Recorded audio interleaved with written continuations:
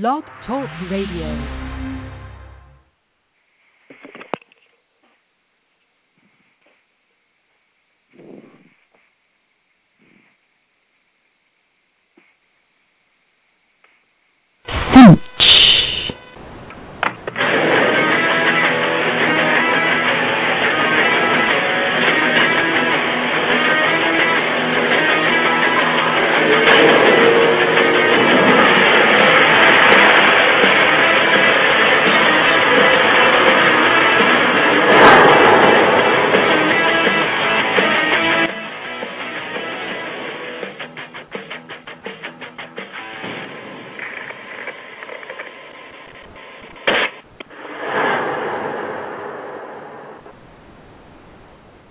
And good morning. Welcome to Constitution Study Radio with Douglas V. Gibbs here on Blog Talk Radio.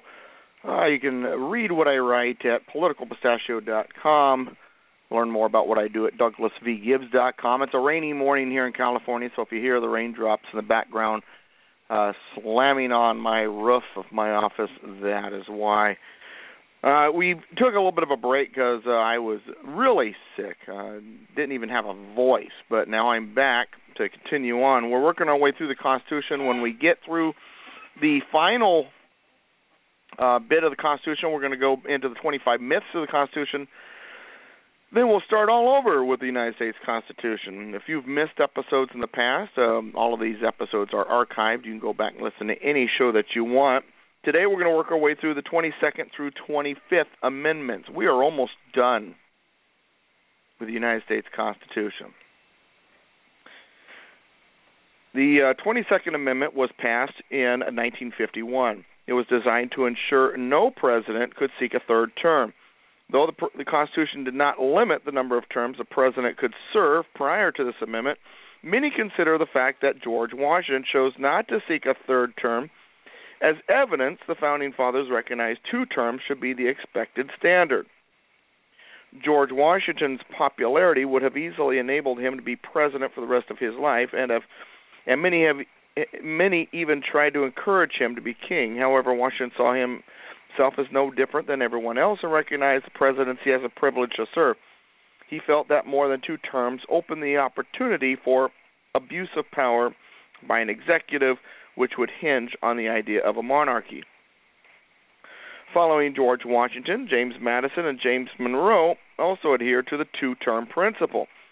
No presidents afterwards sought a third term, with the exceptions of Ulysses S. Grant, Theodore Roosevelt, and Franklin Delano Roosevelt. No president achieved a third term until FDR. Franklin Delano Roosevelt in 1940 became the only president to be elected to a third term. World War II has often been cited as the reason. The public was not fond of the idea of a change in commander-in-chief during such a crucial event in history. In 1944, while World War II continued to rage, Roosevelt won a 4th term. He died before he could complete it. The 22nd Amendment was proposed and ratified during the Truman presidency. The failure of the Founding Fathers to establish a term limit on the president in the early articles of the United States Constitution aligns with a prevailing opinion. The framers held that term limits were the responsibility of the voter. Their belief hinged on a reliance on the people and the Electoral College, and that electorally a third term would be prevented unless the third term was absolutely necessary. Under the 22nd Amendment, the only president who would have been eligible to serve more than 2 terms would be Lyndon B. Johnson. LBJ was the vice president of the United States at the time of the assassination of President John F. Kennedy. After serving the remainder of JFK's term, Johnson had only been president for 14 months. The 22nd Amendment provides that no person shall be elected to the office of the president more than twice, and no person who has held the office of president or acted as president for more than 2 years of a term to which some other person was elected president shall be elected to the office of the president more than once. Okay, so that is that. Well, term limits for the president seems to always pop up often, and we have to remember that once again, the ultimate term limits are the voters. The fact that a presidential term limit even exists would be because of the abuse of the standard by FDR. The next one, the 23rd Amendment, involves Washington, D.C. The rallying cry during the American Revolution, as we have been taught, was no taxation without representation. Yet, despite that famous call for revolution, after the United States became a nation, there were those who were taxed without representation in the United States government. The most famous case was Washington, D.C. The movement for representation for Washington, D.C. led to the proposal and ratification of the 23rd Amendment. Washington, D.C. is a 10-mile by 10-mile section of land donated by Maryland and Virginia to serve as a seat of government. The land was easy for those two states to let go of because it was undesirable. While it is popular to say Washington, D.C. sits on swamp land, it is actually a tidal plain, land that was a mix of thickly wooded slopes, bluffs, and hills, cropland, and several major waterways. The location was chosen by George Washington because of its central location between the northern and southern states as a compromise between Alexander Hamilton and the northern states, who wanted the new federal government to assume Revolutionary War debts, and Thomas Jefferson in southern states, who wanted the capital placed in a location friendly to slaveholding agricultural interests. The district was not supposed to be a city in the sense that we see it today. The District of Columbia was not supposed to have a population, for the creation of the district was for the sole purpose of being the seat of the United States government. The Congress was given full power over the functioning of the city, and the inhabitants were supposed to only be the temporary visitors of government officials or employees, and the Founding Fathers envisioned Washington, D.C. to be the seat of federal government and a vibrant commercial center. As time passed, Washington, D.C. attracted residents eager to partake in the opportunities offered in the way of government jobs. The incoming population largely consisted of free blacks prior to the beginning of the American Civil War and after the abolition of slavery in the district in 1850. After the war between the states, the growth of Washington, D.C.'s population exploded. John Adams, the second president of the United States, did not like Washington, D.C. He viewed it as hardly being a city at all and nothing more than a clump of dirty buildings arranged around unpaved, muddy cesspools of winter, waiting for summer to transform them into mosquito-infested swamps, unquote. And hi, Iggy Mom. As the population of Washington, D.C. grew during the 20th century, it became glaringly apparent to the residents that their taxation did not accompany representation. At one point, taxation without representation became a rallying cry that Washington, D.C. license plates even held the phrase. After the crisis of representation reached a crescendo, the 23rd Amendment was proposed and ratified, allowing the citizens of Washington, D.C. to vote for electors for president and vice president. The amendment was ratified in 1961.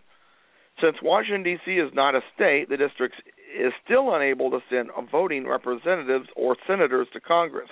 However, Washington, D.C. does have delegates in Congress that act as observers. The amendment restricts the district to the number of electors of the least populous state, irrespective of its own population. That number is currently 3. The 24th Amendment to the U.S. Constitution was ratified in 1964 and made it unconstitutional for a state to use payment of taxes as a requirement to vote in national elections. Few blacks could vote in states using poll taxes as a requirement to vote because they had a little money. The poll tax to vote in these states was $1.50.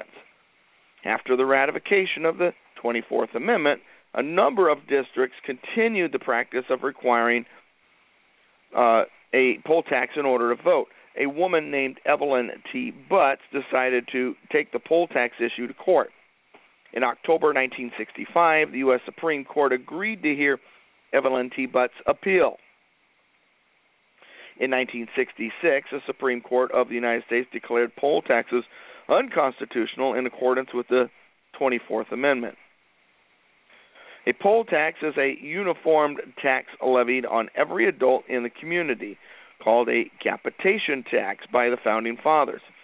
Poll taxes have their roots in ancient tax systems and have been criticized as an unfair burden on the poor. Historically, in the United States, poll taxes were enacted in the South as a prerequisite for voting, disenfranchising many African Americans and poor whites. One argument regarding the article claims the spirit of the 24th Amendment also disallows closed primaries by leaving out of the process independent voters. As a result, a number of states have been passing laws enabling their states to make their election primaries open to all voters. In an open primary, you can vote for anyone you want, regardless of party affiliation, during the primary election. Some proponents of open primaries contend closed primaries are unconstitutional, a violation of the 24th Amendment. General discontent with the two-party system has emerged in American society. A party system, however, is a natural result of human nature. Every issue is divided by those who support the issue and those that oppose it. As human beings, we tend to gravitate towards those who think like ourselves. Birds of a feather flock together, after all.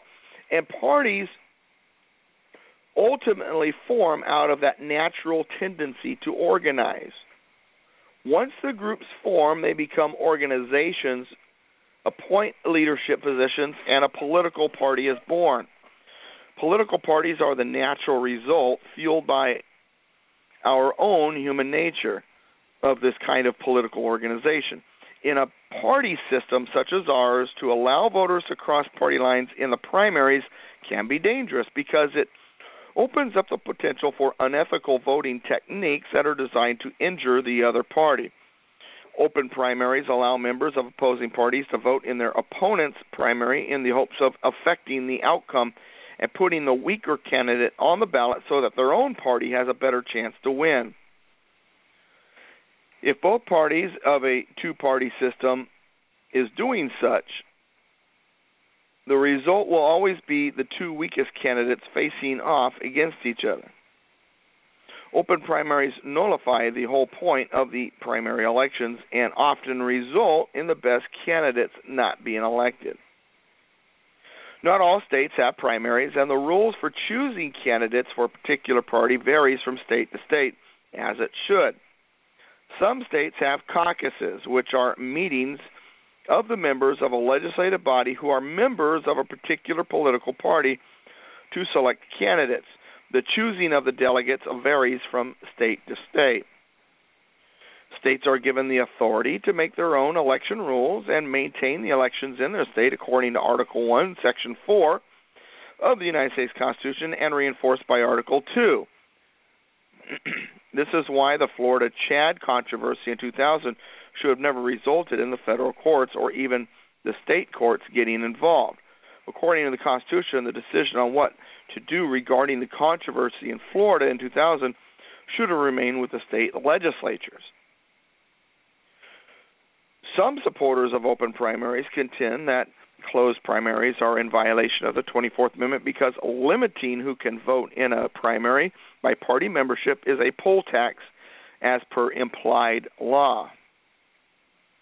By strict definition, a poll tax is a tax, which would be a monetary amount expected as a prerequisite for voting. Closed primaries do not impose a monetary tax and therefore are not in violation of the 24th Amendment based on the language of the amendment. One may suggest the 24th Amendment applies that no action can be taken to close any election to any person, but primaries are simply party-oriented. People who couldn't vote in the primary could have been able to by joining a political party. Regardless of the ability to vote in the primaries, they would be able to vote in the general election and therefore are not being denied the opportunity to participate in the electoral process. And finally, today we were going to talk about the 25th Amendment. 25th Amendment, Section 1 reads, in case of the removal, in the way time's going, I might just do all of them, do 26 and 27 while I'm at it. 25th Amendment, Section 1 reads, in case of the removal of the President of the United States or of his death or resignation, the Vice President shall become President. Section 1 of the 25th Amendment is clear, concise, and to the point. After nearly 2 centuries of questions regarding if the Vice President actually became President in the case of the removal, death, or resignation of the President, or was to merely act as President, if such an incident would arise, the 25th Amendment sought to clarify without question the confusion that haunted Article 2, Section 1, Clause 6, and the 12th Amendment. When President William Henry Harrison became the first U.S. President to die in office in 1841, Representative John Williams had previously suggested that the Vice President would become acting President upon the death of the President. Vice President John Tyler concurred, asserting that he would need to succeed to the office of President, as opposed to only obtaining its powers and duties. Though Tyler took the oath of President, precedent for full succession was established, becoming known as the Tyler precedent, nothing was done to amend the Constitution regarding the procedure. When President Wilson suffered a stroke in 1919, no one officially assumed the presidential powers and duties, and the office of President essentially remained unmanned during the remainder of Wilson's second term. It was clear that a set of guidelines needed to be established. In 1963, a proposal enabling Congress to enact legislation establishing a line of succession by Senator Kenneth Keating of New York, based upon the recommendation by the American Bar Association in 1960, surfaced, but it never gained enough support. On January 6, 1965, Senator Birch Bayh proposed in the Senate, and Representative Emanuel Celler proposed in the House of Representatives, what would become the 25th Amendment. Their proposal provided a way to not only fill a vacancy in the office of the President by the Vice President, but also how to fill the office of the Vice President before the next presidential election. The line of succession the 25th Amendment establishes is as follows. If the President is removed from office, dies, or resigns, the Vice President immediately becomes President. Prior to the 25th Amendment, there was no provision for vice presidential vacancies. Under Section 2 of the 25th Amendment, the President nominates a successor who becomes Vice President if confirmed by a majority vote of both houses of Congress, which occurred when President Richard Nixon appointed Gerald Ford to be his Vice President after Spiro Agnew resigned as Vice President of the United States. In Section 3 of the amendment, if the President provides a written declaration to the President pro tempore of the Senate and the Speaker of the House of Representatives that he is unable to discharge the powers and duties of his office, and until he transmits to them a written declaration to the contrary, such powers and duties shall be discharged by the Vice President as acting President. Section 4, which has never been invoked, enables the Vice President, together with a majority of either the leading officers of the Executive Department or of such other body as Congress may by law provide, to declare the President disabled by submitting a written declaration to the President pro tempore and the Speaker of the House of Representatives. If the President is unable to discharge his duties as indicated, the Vice President would become acting President. If the President's incapacitation prevents him from discharging the duties of his office and he himself does not provide a written declaration, the President may resume exercising the presidential duties by sending a written declaration to the President pro tempore and the Speaker of the House. If the Vice President and the officers of the Cabinet believe the President's condition is preventing him from discharging the duties of President, they may, within 4 days of the President's declaration, submit another declaration that the President is incapacitated. If not in session, the Congress must, in this instant, assemble within 48 hours. Within 21 days of assembling or of receiving the second declaration by the Vice President and the Cabinet, a two-thirds vote in each House of Congress is required to affirm the President as unfit. If such actions are satisfied, the Vice President would continue to be acting President. However, if Congress votes in favor of the President, or if the Congress makes no decision within the 21 days allotted, then the President would resume discharging all of the powers and duties of his office. I'm going to go ahead and hit the 26th and 27th Amendment and wrap up the Constitution with this episode, even though I advertised 22 through 25. So the 26th Amendment establishes the voting age at the age of 18, rather than 21 as it was previously. The amendment was proposed in 1971 in an attempt to respond to student activism against the Vietnam War. Originally, President Nixon had signed a law making the voting age 18, but a number of states challenged the law, and under pressure, the amendment was proposed and ratified. The slogan, "Old enough to fight, old enough to vote," which surfaced as far back as World War II, had finally become a worn-out enough slogan that the majority began to support it. Arguments of various viewpoints regarding the wisdom of this amendment continue to this day, but one thing is clear: the original argument of old enough to fight, old enough to vote was a ruse.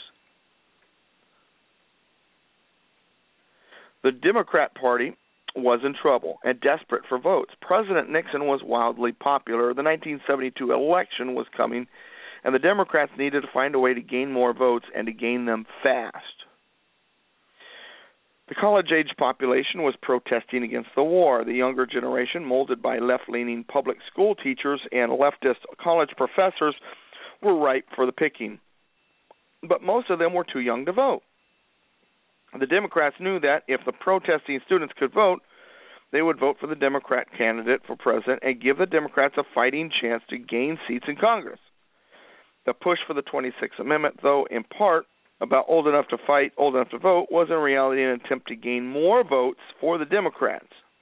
However, despite the ratification of the amendment in time for the election, allowing people as low as the age of 18 to vote, President Nixon still won the election in 1972 by a landslide.